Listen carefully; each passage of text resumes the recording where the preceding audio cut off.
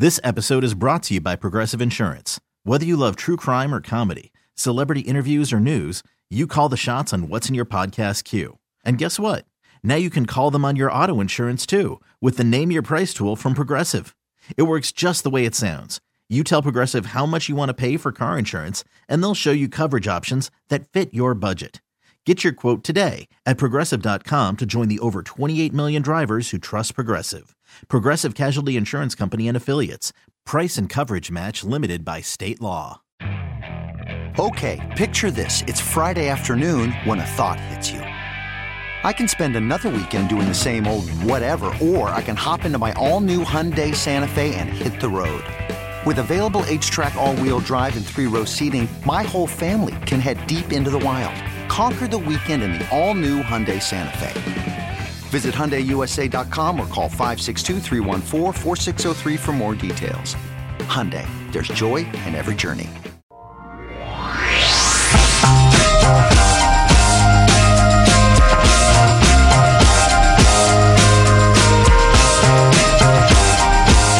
Now back to 95.7 The Game. Yeah, a lot to like about the 49ers preseason opener. Yeah, it's just a preseason opener, but still, 28-21. It's Whitey Gleason, John Dickinson with you. 49ers over the Packers last night, 28-21. Trey Lance, 4 for 5 through a touchdown pass. Trey to Gray, I think we're going to see that a lot more. JD, the backup quarterbacks played well on the text line here. Comcast Business text line, 888-957-9570. Nate Sudfeld looks like Jimmy G for just $2 million. Good deal for the 49ers. Yeah, the rookies played well. And how about that offensive line? I think that had to be one of the things that was a huge relief to Kyle Shanahan. So far, so good with this, I don't want to say patchwork offensive line, JD, but there are just a lot of question marks other than Trent Williams right now.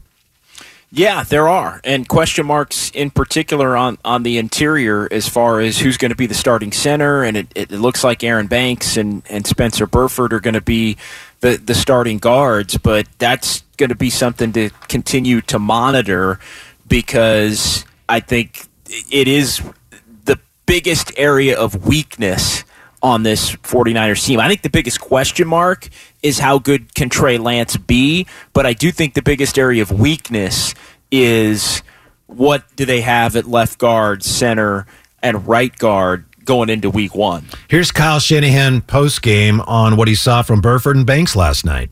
I know when he makes a mistake.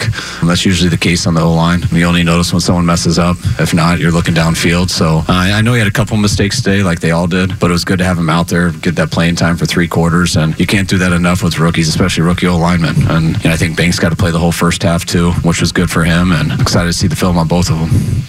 Yeah, so a huge relief. And to your point, JD, Trey Lance are question marks about how consistent he can be. And then you have an offensive line about whom you just don't really know. Burford has been taking all the starting reps at right guard, so it looks like, wow, they may have found a guy there. As we know, it's kind of football cliche, JD, but it's a cliche because there's a lot of truth to it. You want an offensive line that has some cohesion. It's very beneficial for a group of offensive linemen to know each other and understand how they're going to protect. So the 49ers have to develop that. And given that those two things can exacerbate each other, as I said, a quarterback who's inexperienced can make things tougher on offensive line, and an inexperienced offensive line in turn can make things tougher on the quarterback. I agree with you. I think that's the biggest question mark for the 49ers going forward. So far, so good on both fronts. We know it's a whole different animal when the regular season starts, but I think the 49ers have to be somewhat relieved as far as the way the offensive line played last night. And there have been, I think, too many plays, even at training camp, from being out there where somebody comes free right in the middle, and that's just harder for Trey Lance to be able to escape when it's coming right at you, up the middle. I think if it's coming from the edge, you can see it and get away from it a little bit easier. But when the 49ers haven't looked as good, it's been, play gets blown up the gut, and then what do? And it's those are the ones that I think eventually lead to sacks and just game-wrecking plays. I do think it's gotten better as camp has gone on, which is a good sign. And in the limited plays last night, I mean, there were a couple, I think, of the 11, one or two, where it looked like, okay, this is trouble. I think the Trey scramble where he ended up picking up 7 and slid was one. But I think that's still his ability to escape and get the kind of yards that he was able to is a positive sign from Trey on what was maybe a questionable sign for the interior offensive line on one of those plays. I'll tell you the one position in particular that worries me more than any other with the 49ers this year. But first, 888-957-9570. Let's go to George, calling from the jungle on 95.7 The Game. George, what's up? Yeah, gentlemen, I hate to go back, but I'm thinking about the Zach Wilson injury with meniscus. It's a good question, George. I brought that up earlier. The thing with a meniscus, as you may well know, meniscus is, the cushioning on the kneecap, and JD could have a torn meniscus, and I could as well, but that doesn't mean we have the same injury. And I don't know exactly what Wiseman's was, but my point is, if you have a minor tear, it doesn't take as long as opposed to a bigger tear, and we're not privy to that. But just each torn meniscus is not like the other, JD. That's all I'm saying. Right, and also the choices to repair it are different. Yeah. You can do a shave, which allows for a player to come back sooner, or you can do a full-blown repair, and that takes in the 6 to 9 to maybe a year range to get fully recovered. The longer repair is supposed to, over time, give that athlete a better chance at not having problems. The shorter repair, there's maybe more risk of developing different issues over time. So the Warriors and Wiseman went with the longer repair because he's, in his 20s, he's basically 20 at the time, and they didn't really need him. And so it's just, you do everything you can to do right by him in the long term. You don't want him nickel and diamond to come back in 4 weeks and then having a bunch of problems throughout the course of his career. The comp for Wiseman is Jaren Jackson Jr. of the Grizzlies. Jaren Jackson Jr. had the shorter term repair, and now he's having more problems with that knee in terms of swelling and injury to where he's going to be out at the beginning of this season. So I think my take would be good on the Warriors for slow playing and doing the more sturdy repair is probably the best way to, even though that takes a lengthier recovery time. The Jets are doing the shorty repair, it sounds like, on Wilson, which is going to allow him to be back in a month to 6 weeks. Yeah. Thanks, George. I think it's a good question, and you can't help but wonder. It does draw into focus the fact that medical estimates of when a guy will be back, we just never know. But there's so many variables here with as JD said, which repair you have and the degree of the tear. We just don't know, but it's something to keep in mind. We also have this on the text line, JD, from the 415. Wilson had a PCL on the same knee already, may be an issue. Yeah, the posterior cruciate ligament. So he has had some issues there, so we'll see. And it also becomes an issue of, well, let's say he is out 2 months. Well, at that point, it's 4 games for the Jets. Like, let's say it's 8 weeks. Well, 8 weeks is, and I don't know when the Jets' bye is, but it's 3 or if they have an early bye, maybe it's only 3 games. But let's just say it's 4 without me going down the rabbit hole of looking up the Jets' schedule. Are you going to go trade for Jimmy Garoppolo because Wilson on the worst end is going to miss 4 games when you don't necessarily expect to be good anyway? Like, that one doesn't totally add up. I know it was getting a lot of run, I think, because of the Saleh connection to the 49ers, and it looked, at least for a moment, like maybe this was a significant ACL kind of an injury where he would definitely be out for the year. That's not the case. I think only the Jets, though, would know whether they think their team would be good enough with Jimmy Garoppolo to even make it worth going and getting Jimmy Garoppolo. It's just a very different situation than, say, a team like Cleveland with this Deshaun Watson suspension where you're plugging in a quarterback presumably to a team that's already really good. Exactly. And I think that's where, if something happened with Matt Stafford and the Rams, and Jimmy Garoppolo was a street free agent because it happened after the 49ers eventually have to cut him. I think the Rams would be interested in Stafford, or I'm sorry, in Garoppolo Jimmy, at that point to fill in for Stafford. Seattle, I think, is more in the Jets category. Seattle is, they might take a flyer on him, but they're not going to give up anything because they maybe don't project themselves to be that good. Speaking of Jimmy, I know we were just saying a few moments ago that Jimmy was really excellent at shaking off a bad play. And then someone's coming down our road, JD. It's just like old times doing Warriors this week. Someone's coming after us from the 5-1-0. That's the goofiest thing ever said. The good quarterbacks don't make those bad plays to begin with. You don't get bonus points for that. Well, I don't know of any quarterback who hasn't made a bad play ever. And this is Kurt Warner talking. Kurt Warner, Hall of Famer, says it's really an important skill for a quarterback to be able to shake off the bad plays. Maybe Jimmy did make more of them than you'd like, but still, not everybody can make a bad play and then go, all right, here we go. Jimmy was able to do that, and it's definitely a strong suit. Right, JD? You want any part of that? Don't come down my road on that one, because that's Kurt Warner talk. Yeah. No, look, that was in some ways that was Jimmy's best skill was the ability to like that is a trait that we don't know if Trey Lance possesses. Like we just don't know if he has that. Right. He may turtle up. And I think at times Jimmy's ability to bounce back, Whitey, I think it helped Kyle Shanahan continue to have confidence in him in some games where that was the only way the 49ers were going to win. Now, yes, there were games where he clearly did not have confidence in Jimmy Garoppolo and went to some short passing. Right.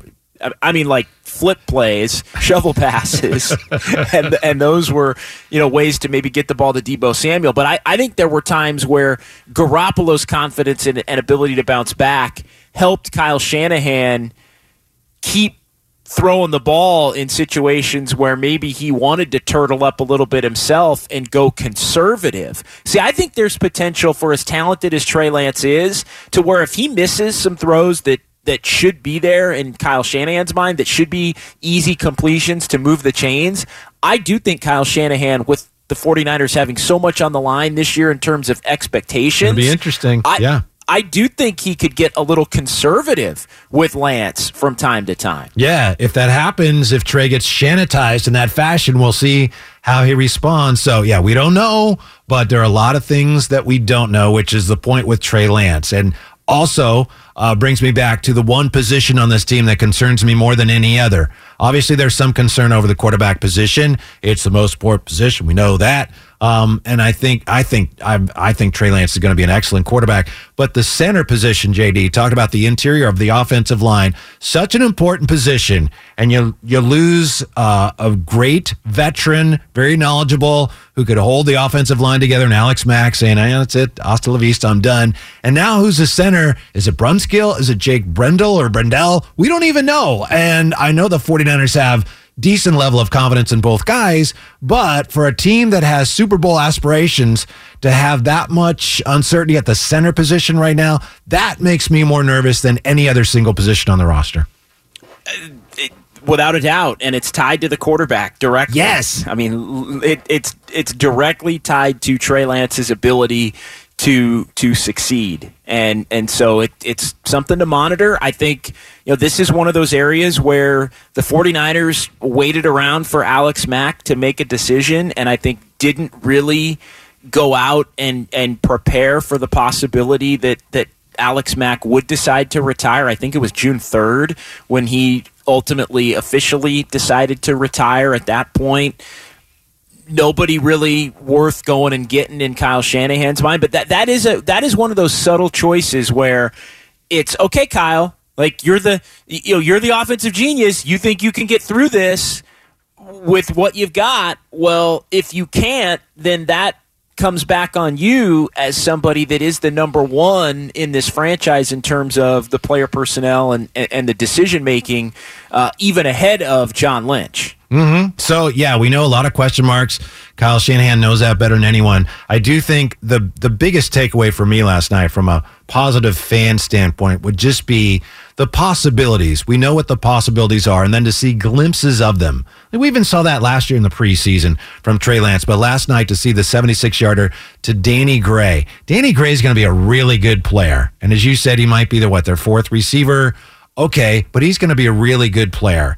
And we've been waiting to see a 49er offense that is able to run the ball, and then set up the deep shot downfield, and is able to take advantage of that. This team right now, it appears, with Trey Lance at quarterback and Danny Gray, among others, but especially Danny Gray, who's so fast, they appear better equipped to take advantage of those opportunities than any team we've seen from Kyle Shanahan. And that's just fun to watch. And it looks like we could have a lot of fun with Trey to Gray this year and future years.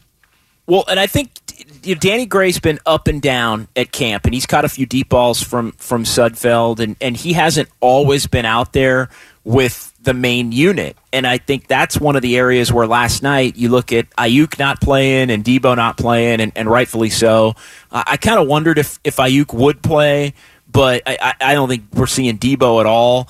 Kittle not playing. So it gives Trey an opportunity to develop some chemistry with not only Danny Gray, but even Ray McLeod, and I know McLeod caught the big ball from Sudfeld. But I think the fact that Danny Gray isn't going to be out there every play, but the fact that Danny Gray, he has such a unique skill set and a different dimension to what the 49ers have in the wide receiving core, just in terms of the sheer speed compared to Ayuk and compared to Debo in particular.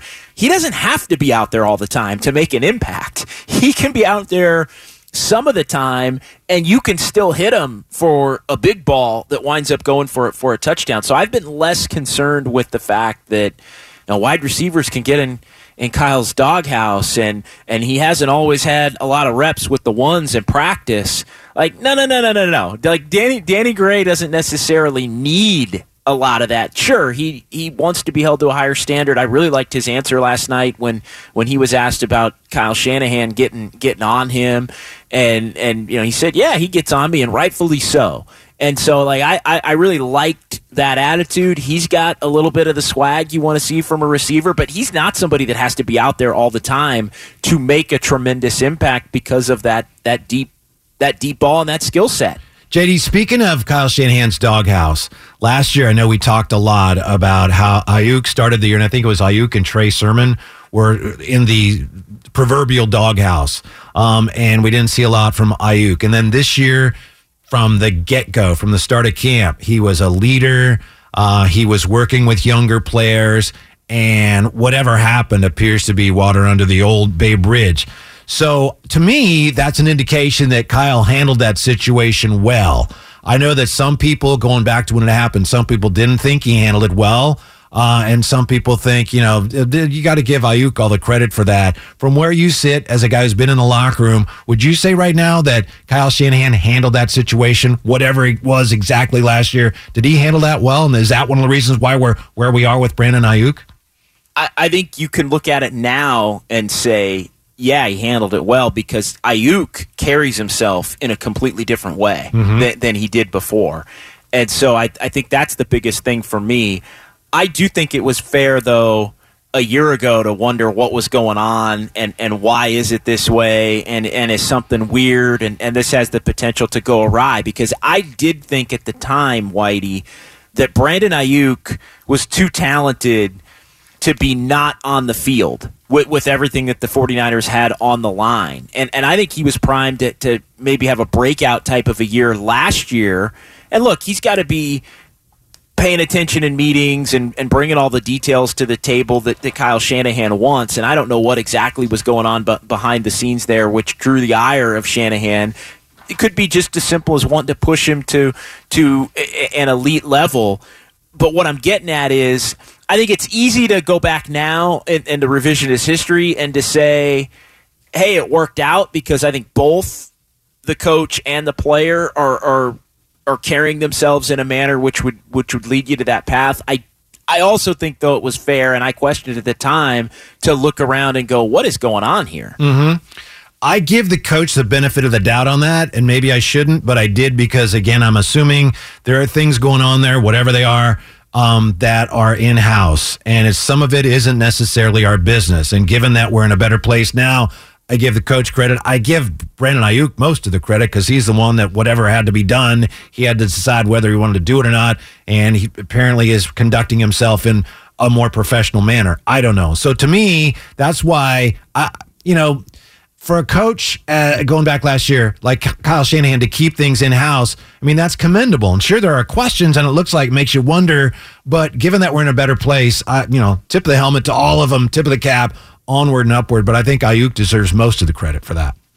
I think he definitely deserves a lot of the credit, and he looks like a different guy. I mean, he looks like a leader, and maybe there was even a little bit of a leadership shift in the wide receiver room because Debo wasn't around dealing with the contract issue, and Ayuk stepped up as a leader to where he's the guy going at Fred Warner when Fred Warner's laying a hit on an undrafted guy that's trying to make the team and putting him into the concussion protocol, right? Like that's like I know there's been a lot made over a couple of weeks ago with the fights and those two going at it and the like, but I think you don't want somebody throwing haymakers to where you're breaking hands and being out. But I do think it was good for a guy like Ayuk to show leadership in going toe-to-toe, and then the two can say, hey, we love each other after the fact, and we're all in the same boat and on the same team. But I like the fact, like Brandon Ayuk wouldn't have been doing that a year ago, and so I think there is a growth that he's gone through to get himself to this point where he's raising his stock in that 49er locker room. There have been questions about Kyle Shanahan, and obviously they got things on track last year, so those questions, you didn't hear him after a while, but there were questions about his effectiveness. To me, the thing about Kyle Shanahan that's always convinced me that he's doing something right is the fact that the 49ers play so hard. And teams in just about any sport, when you have a coach or manager and you don't agree with the way he's doing it, teams don't play as hard. They're professional and guys try to play hard, but as a team, the way the 49ers play, as hard as they play and the way they rallied around Jimmy and the way they're rallying now around Trey Lance, despite the fact that to a lot of us it looked like, what's going on here? Well, they knew, so he handled it well in-house, and I think bottom line, that says to me he's done a really good job. Just looking at the way players respond to his leadership.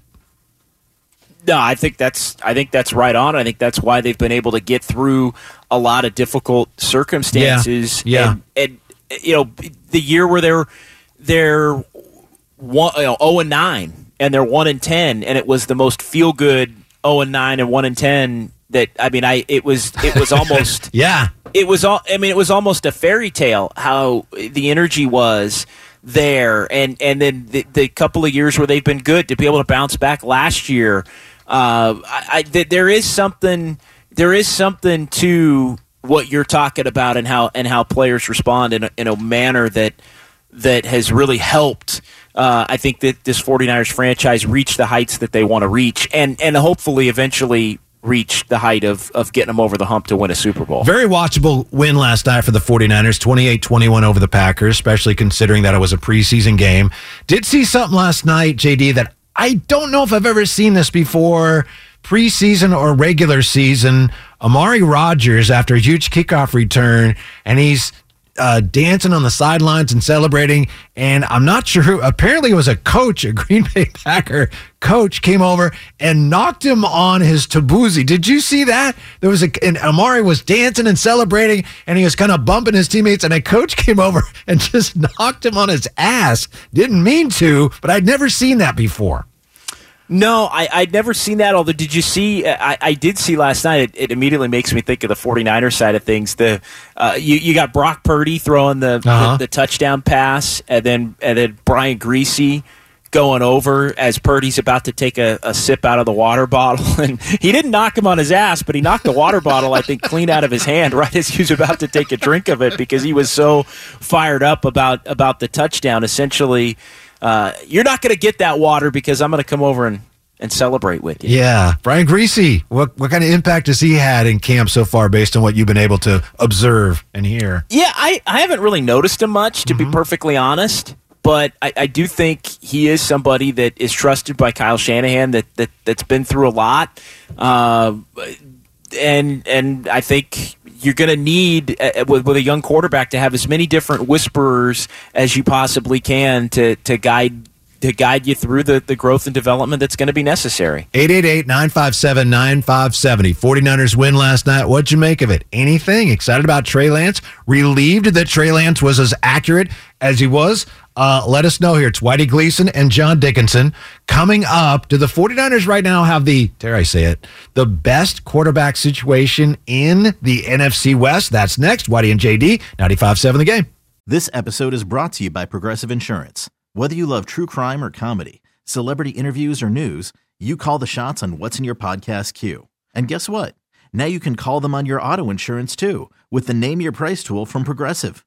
It works just the way it sounds. You tell Progressive how much you want to pay for car insurance, and they'll show you coverage options that fit your budget. Get your quote today at Progressive.com to join the over 28 million drivers who trust Progressive. Progressive Casualty Insurance Company and Affiliates.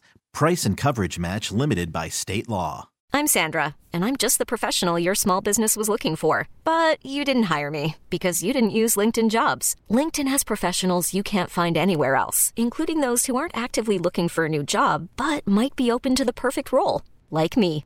In a given month, over 70% of LinkedIn users don't visit other leading job sites. So if you're not looking on LinkedIn, you'll miss out on great candidates like Sandra. Start hiring professionals like a professional. Post your free job on linkedin.com/recommend today. Okay, picture this. It's Friday afternoon when a thought hits you. I can spend another weekend doing the same old whatever, or I can hop into my all-new Hyundai Santa Fe and hit the road. With available H-Track all-wheel drive and 3-row seating, my whole family can head deep into the wild. Conquer the weekend in the all-new Hyundai Santa Fe. Visit HyundaiUSA.com or call 562-314-4603 for more details. Hyundai, there's joy in every journey.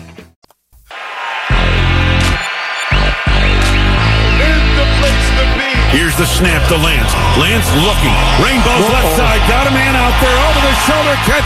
Down the left sideline. To the end zone for the touchdown. And it is the rookie draft choice, Danny Gray. Got behind Dallin Levitt.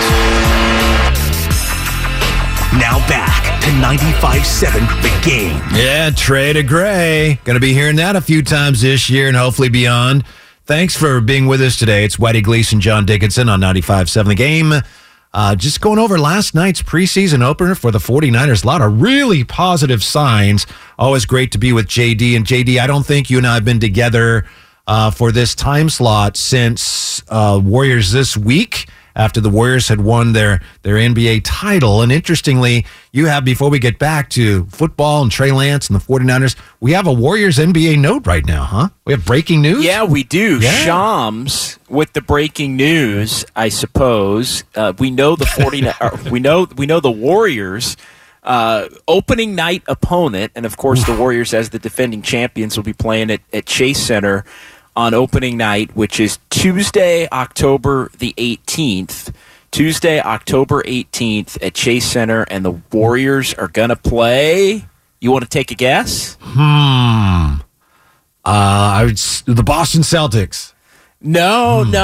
The Warriors playing the Los Angeles Lakers, a non-playoff team from 2022. Boy, the NBA, they're not going to give up trying to make that a rivalry, are they? Per usual, faux hype and drama over substance. I mean, it's just the most on-brand component of the NBA. I'll admit, I actually eye-rolled. There was a real eye roll when I saw the tweet pop up that it's the Lakers, because I had thought, is it going to be Memphis? That would be kind of cool. Maybe Denver comes in. You could put Phoenix in there. Dallas, who I think going to play the Lakers on Christmas. So you can rule the Lakers out on Christmas. I think the Celtics are going to come in on Christmas and play the Warriors then. But yeah, there was an eye roll. Not to get too far down the rabbit hole on it, but yeah, I think you said it even better than I did. The league is hell bent on just demanding it be a rivalry, even though there hasn't been a year where both teams have have been good in a long, long time. Yeah, well, I know that play-in game a couple years ago when it was the Warriors-Lakers. Huge numbers on the text line here, JD, from the 650. Dre's happy as hell to be playing LeBron. So I don't know. Who knows? Maybe it'll be Kyrie in a Laker uniform. I don't think so. Will Dre be in a Warrior uniform at that point, JD?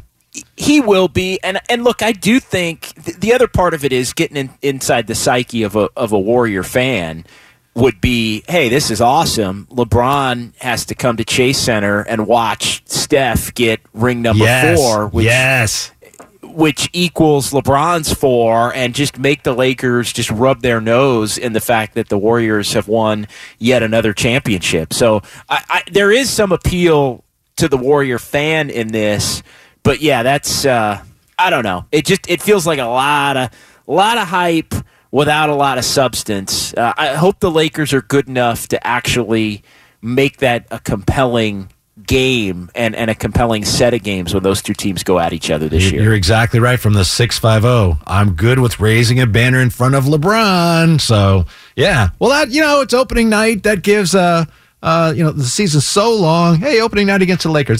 That'll be fun. Looking forward to that. So, yeah, Tuesday, October the 18th, Warriors will open defense of their most recent NBA title against the Los Angeles Lakers, who will have, we'll just have to wait and see. By the way, any idea where KD will be on opening night? What's your best guess? I think the way things are going, I think he's very likely to end up still with the Nets.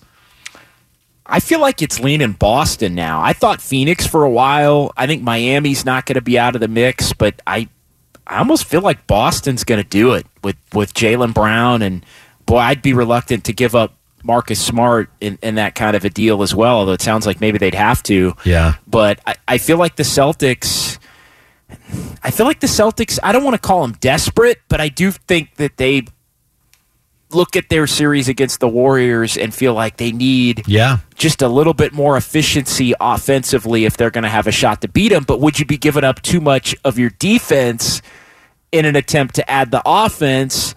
And now you're getting an aging Durant, and maybe you aren't quite good enough the other way. I don't know what to make of it. We got a long way to go, but I feel like if I was setting odds right now, Boston would be at the top of the list. Yeah. The irony here, and we'll get back to the 49ers in just a moment, the irony to me is that you have Kevin Durant saying, I want to trade, and then he doubles down on it. Well, you got to get rid of the coach and the GM or me. And I don't even think he believes that. He's just so desperately trying to force a trade. But the more he tries to force a trade, the less attractive he is as a trade piece. Because for some of these teams, and maybe Boston is they're the elite, so maybe they're not one of them. But for some teams, you'd be thinking, well, what if I get him and he does the same thing here? I don't want him. So the more he complains about wanting to be traded, in some ways, the less tradable he is, JD. It's the definition of irony.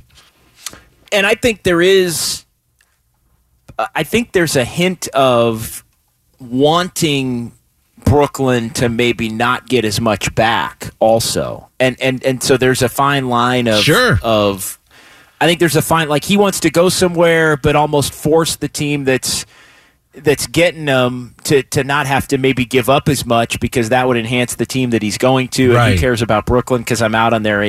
So I think he's playing that card a little bit as well. Mm-hmm. So, yeah, Warriors-Lakers, opening night at Chase, Tuesday, October the 18th. I think the full schedule is going to be out here in the next couple of days. Nice. From the 650, how important is the NBA preseason? Last year, the Warriors were undefeated while the Lakers went winless. Okay. How important is the NFL preseason? I don't know, but last night, if you're a 49er fan, you had to feel pretty good about things, and you had to feel at least a little bit of relief. At least a little bit of relief over the fact that Trey Lance played well and the offensive line wasn't a total disaster, JD. So far, so good. So far, so good. And I thought, as far as Trey Lance goes, I was yearning for him to show me something. I was yearning for him Did he deliver? Yeah, he did. He did deliver. I think he nailed it, and I wanted to see him play even more than he did. I understand why Kyle Shanahan pulled him after 11 plays. He hits the big ball on third down to Danny Gray, but I wanted to see a more efficient performance, and the 4 of 5 indicated the more efficient performance. He hit a deep ball that maybe he was missing at times in practice. He showed that he could slide. I think that's a real positive extension of the training camp that he's had to this point, which has been, I think, politely put, up and down. There have been some wow plays, but I do think there's been a little bit more of the basic plays that need to be made that aren't getting made at a higher level than I would have anticipated. Now, a lot of factors involved in that, but I did feel going into last night there was something that I wanted to see Trey Lance show me. I think don't want to get too carried away the other way, but I do think he showed me what I wanted to see for that first preseason game as the legitimate QB1 for the 49ers. What would be your best guess of how the 49ers, specifically Kyle Shanahan, how he's viewed Trey's performance in practice? Because you've seen it. We just heard Kyle's comments. You've been at his press conferences. I know he talked about that one Sunday. Was it last Sunday when Trey had a really poor outing? What is your best guess of how Kyle would evaluate Trey's performance in camp before we saw what he did last night? I think he's up and down with it. Like I think he's okay with it. I think everybody's, for the most part, trying to say the right things. I know that's something I brought up a lot. Like I don't get the impression that anybody's been overly concerned about it. I think, as expected, is probably the best way. Like I think they fully understood that he was gonna need some work in certain areas, and that it was gonna take time, and he was gonna make some plays where you would go, wow, this is a dynamic that maybe we didn't have before, and there were gonna be other plays where it's like, yeesh, he should be making that throw. And hopefully he's making that throw by October or November, certainly by December and January, and he'll get there. So I think there's been an appropriate amount of, this is about what you would have anticipated. I just keep coming back to the fact that the 49ers were comfortable in doing that because they believe they're so good in other areas that they can still win, even though he isn't quite at the level where he's going to be a dominant quarterback week in, week out. 888-957-9570. How about you? Trey Lance last night. He convinced you he's got a little something you weren't sure he had? You still waiting to see? You need to see more from Trey? As we had a caller earlier said, Jimmy would have made some of those throws. 888-957-9570. JD, I get the sense that Kyle Shanahan to this point is, don't overreact to what I'm going to say. I think they're comfortable with Trey's weaknesses in this sense. I think they recognize the need that you just spoke of to improve. I think they look at Trey and say, this is a smart guy who recognizes the things he needs to recognize, including his need to improve. He's not a guy that, there's some things you can't teach. And I think they feel like he sees what he needs to see, and he needs to make better decisions, but he will. He's on track for that. He needs to make better throws, but he's going to work at that. Sometimes you have a quarterback who, is like, he's not seeing what we need him to see. So how can he make better plays when he doesn't even see what we need him to see? I get the sense the 49ers are comfortable with that part of Trey's game, so they realize there's some growth there, but they're also very confident that he has the ability and the motivation to improve in those areas.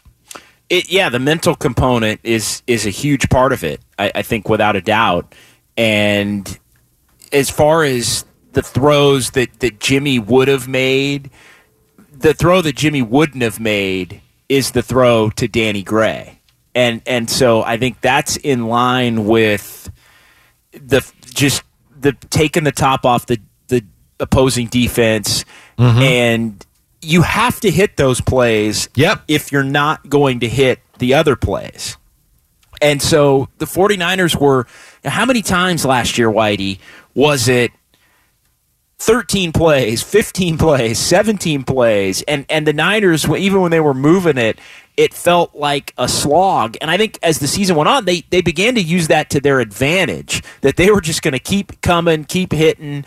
It was going to be Debo here and Elijah Mitchell there, and then here's some Kittle, and here's some more Debo, and here's a little more Debo, and then here's some Ayuk, and here's a little more Debo. Like they tried to use, I think, a weakness and turn it into a strength, and I think Kyle Shanahan gets credit for their ability to do it. But you can't win long term in the NFL doing it that way. You have to have some shorter drives. You have to hit some explosive plays to keep everything moving. So I do think the 49ers are comfortable with being less efficient but being more explosive. I agree. We were talking earlier about the 49ers running game and how the running game sets up everything else, and Kyle Shanahan will have, he's not the only one who does this, but a series of plays that will set up that shot. And it may be a deep shot, it may not, but it's a shot for a big, chunk play, and you have to be able to make those throws. And I think ultimately that's where he soured on Jimmy, is where Jimmy too often was not able to make that throw, not able to complete that shot. When it's there, you have to make. Can't make it every time because we're human beings, but you have to be able to convert that consistently, or else it's almost like in basketball again, where you have an open shot and the guy doesn't take it. It disrupts the offense. So when you have that, obviously, when you have that open shot downfield and you've set it up and the quarterback can't deliver the ball, well, then everything starts to fall apart. So too often, I think Jimmy wasn't able to make that throw. Sometimes it was a matter of physically not being able to make that throw.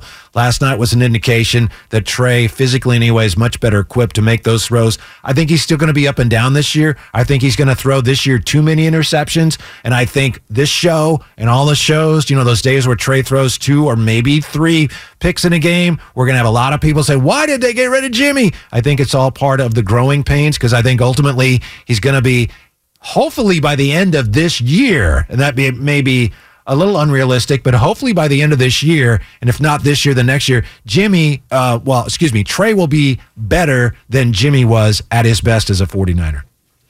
And that's the goal. Yeah. And if they're able to do that, then this whole process of the last couple of years going back to the end of the 2020 season will be a success. Yes. Now, does that mean they're winning a Super Bowl automatically? No, but they would be in line to give themselves the best chance to do so, Whitey. Mm-hmm. On the text line here, someone wants us to, let's see, it's Billy in San Francisco. Pardon me, Billy. On the Comcast Business text line, 888-957-9570. Let's talk defensive depth, Billy in San Francisco. Yeah, the 49ers appear to have, one thing they have is depth in the secondary. So right now it appears that they're pretty well equipped to deal with some of the injuries at the corner position. The linebacking looks maybe even stronger than we thought. But this team, it's all going to start with that pass rush, JD. And the pass rush, we didn't see the best pass rushers last night. Unfortunately, Drake Jackson got hurt. Fingers crossed. The pass rush has a chance to be withering this year.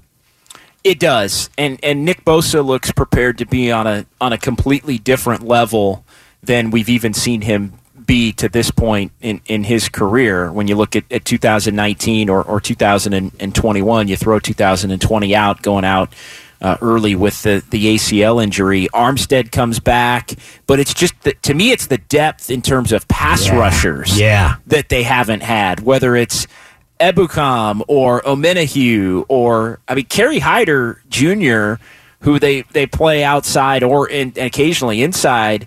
He's like running with the threes at practice, which is like, what? Kerry Hyder was maybe their best pass rusher in 2020 when Nick Bosa went out, and now he's maybe their 4th best pass rusher, but still somebody that can get to the quarterback. I know they like Toure as well, and so Jordan Willis is around. Drake. We haven't even talked about Drake Jackson. These are all pass rushers. So I think they've got a lot of depth on the interior, but they've got more depth in terms of guys that can get to the quarterback than they've had before. Speaking of quarterbacks, I'm going to ask you a question that I asked Steve Weiss from NFL Network a couple weeks ago, and I'm not proud to tell you, JD, but he laughed. When I asked the question, he ha.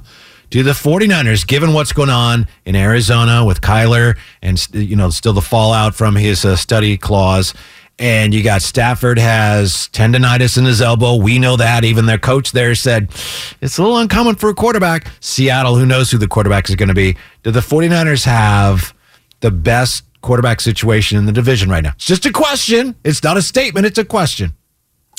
No. Short answer, no. You going LA Short Rams? Answer, no. Is it close?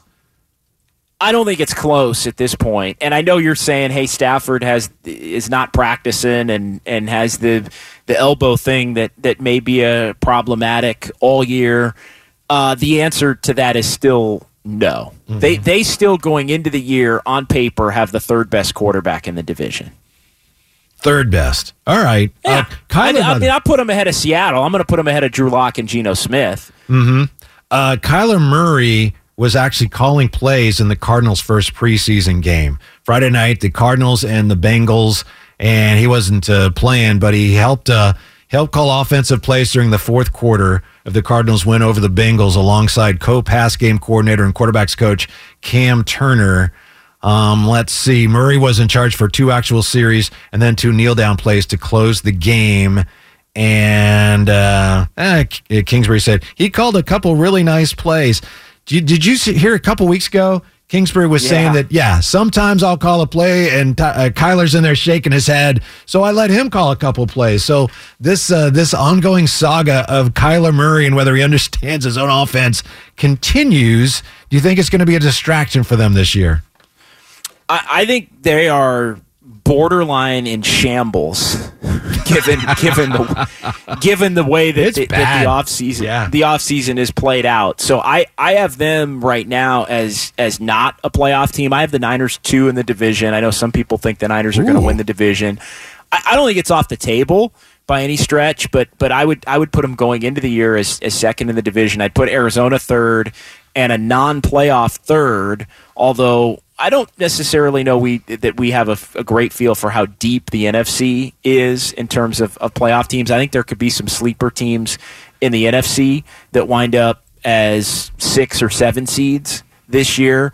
But that quote was something. He referenced the body language. Yeah. And he said, hey, I'll let him call a couple of plays to let him know this ish ain't easy. Right. Like, okay, you think you can do it? Then do it, big boy. Yeah. And I think that, and I'm paraphrasing, but I think that was exactly what he said. I think you're right. And why in the world would a coach say that? I understand why you'd be frustrated if a quarterback does that. Why in the world, especially given everything that came out about Kyler Murray and the study clause and, oh, no, people misunderstood and we're going to take it out. Why in the world would you say that publicly, JD? It makes no sense to me. Pretty brutal. Pretty just brutal. Dumb, right? It's just dumb. Yeah. No, that's pretty brutal. Yeah, and here's the full quote. Every now and then he starts shaking his head when I'm calling in there. I'm like, all right, big dog. All right, big dog, go get him. Yeah. Well, all right. Best of luck to them. There'll be a late season collapse again, right? But you're saying maybe it won't even be a late season collapse. They won't even have the good first half they've typically been having. I can't believe you're so high on the Rams. Super Bowl hangover. Quarterback's got a bad elbow. This is a 49ers division, JD. I just think the Rams are good enough to like what's the low end for the Rams? 10 wins? All of those things may be right. I still think the Rams have enough to win the division. I don't know that the Rams are going to win 13 or 14 games. I think they're in the 10 or the 11 range, and I think the Niners are probably in the 10.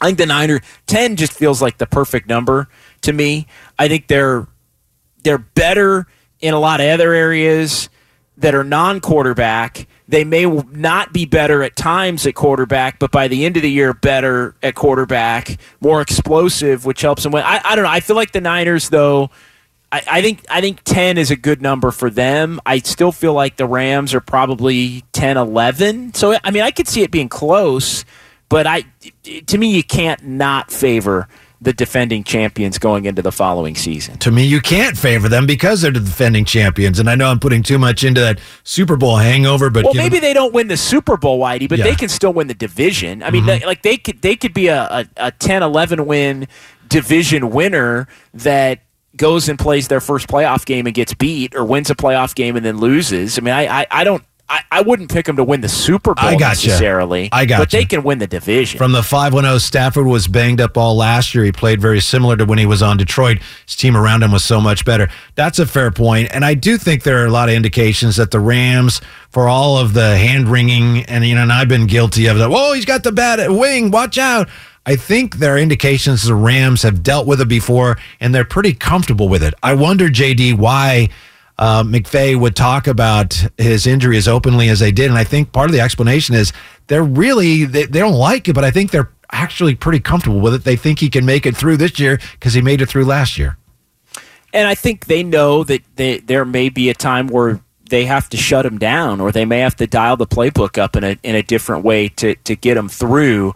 I also think he's the type of guy that once you get to December or January, maybe he's got to take maybe he takes a couple of weeks off at some point leading up to that and just gets the thing shot up. And, if it blows, it blows, but it's going to blow at a point where I'm going to fight through it and we'll make our playoff run. And then I'll get any kind of surgery I may need. We'll get it in February. Mm-hmm. Like he is a grinder in terms of just playing through stuff. Coming up, very interesting. Mike Silver back in the Bay writing for the Chronicle. Did you see what he wrote about Jimmy? Is this the reason Kyle soured on Jimmy G? That's next. Whitey Gleason, John Dickinson on 95.7 The Game. You could spend the weekend doing the same old whatever, or you could conquer the weekend in the all-new Hyundai Santa Fe. Visit HyundaiUSA.com for more details. Hyundai, there's joy in every journey. This episode is brought to you by Progressive Insurance. Whether you love true crime or comedy, celebrity interviews or news, you call the shots on what's in your podcast queue. And guess what? Now you can call them on your auto insurance too with the Name Your Price tool from Progressive. It works just the way it sounds. You tell Progressive how much you want to pay for car insurance, and they'll show you coverage options that fit your budget. Get your quote today at Progressive.com to join the over 28 million drivers who trust Progressive. Progressive Casualty Insurance Company and Affiliates. Price and coverage match limited by state law. We really need new phones. T-Mobile will cover the cost of 4 amazing new iPhone 15s, and each line is only $25 a month. New iPhone 15s? It's better over here. Only at T-Mobile, get 4 iPhone 15s on us and 4 lines for $25 per line per month with eligible trade-in when you switch. Minimum of 4 lines for $25 per line per month with autopay discount using debit or bank account. $5 more per line without autopay, plus taxes and fees. Phone fee at 24 monthly bill credits for well-qualified customers. Contact us before canceling account to continue bill credits or credit stop and balance on required finance agreement due. $35 per line connection charge applies. See T-Mobile.com.